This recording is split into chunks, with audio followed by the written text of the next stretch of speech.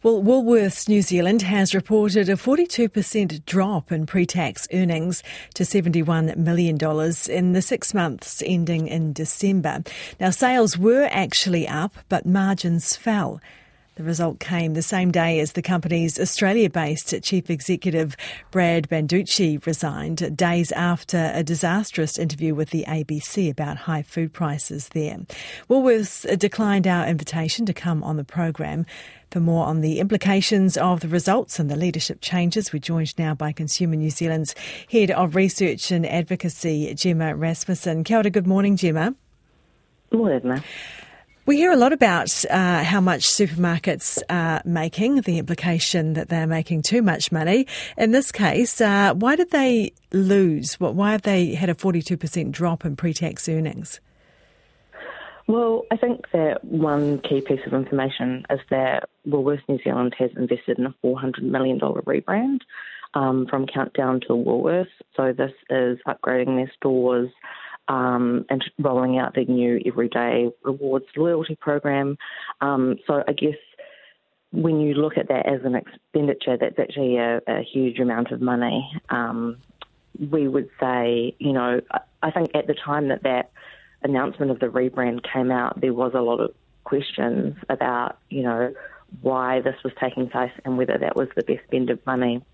From our perspective, we had noticed that the supermarkets were not able to get their pricing integrity correct in terms of the right prices on the right shelves, and felt that this would be a better investment into their business than changing the name from Countdown to Woolworths. But these results are showing the margins actually fell, how much profit they're making. Yeah, that's right. So I think what's going to be really interesting in terms of margins and profits that are being made is what the work of the Commerce Commission is doing. So the Commerce Commission will be putting out a report at some point this year, potentially at the midpoint of this year, which will be looking into the profitability of the supermarkets, both Woolworths and Foodstuffs, and actually defining themselves whether they consider the supermarkets to be excessively profitable. They have the ability to open up the books. The last time this was looked into by the Commerce Commission, they were found to be excessively profitable. So I think that will be a real key indicator as to whether our supermarket functions are working properly and fairly from an independent source. There's obviously concern over grocery prices and competition in Australia too, the debate we see going on here too. The ABC Four Corners investigation, the interview which preceded Mr Banducci's retirement, what did that reveal and what are the implications for the operations of Woolworths here and New Zealand consumers? Well, I think that it was quite interesting in that it was looking at price gouging, and when I say price gouging, I mean, the supermarket using inflation as a smokescreen to really squeeze suppliers, make them pay sometimes higher costs in relation to promotions, and then also for consumers to be paying higher costs as well. So really taking a lot of profit there.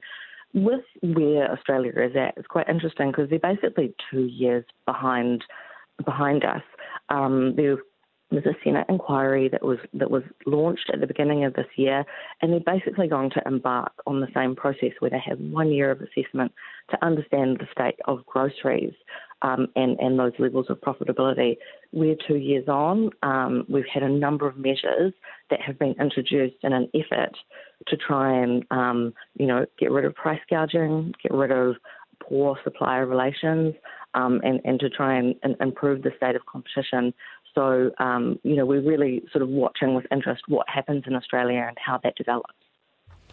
Thanks very much for your time this morning. That was Consumer New Zealand's Head of Research and Advocacy, Gemma Rasmussen.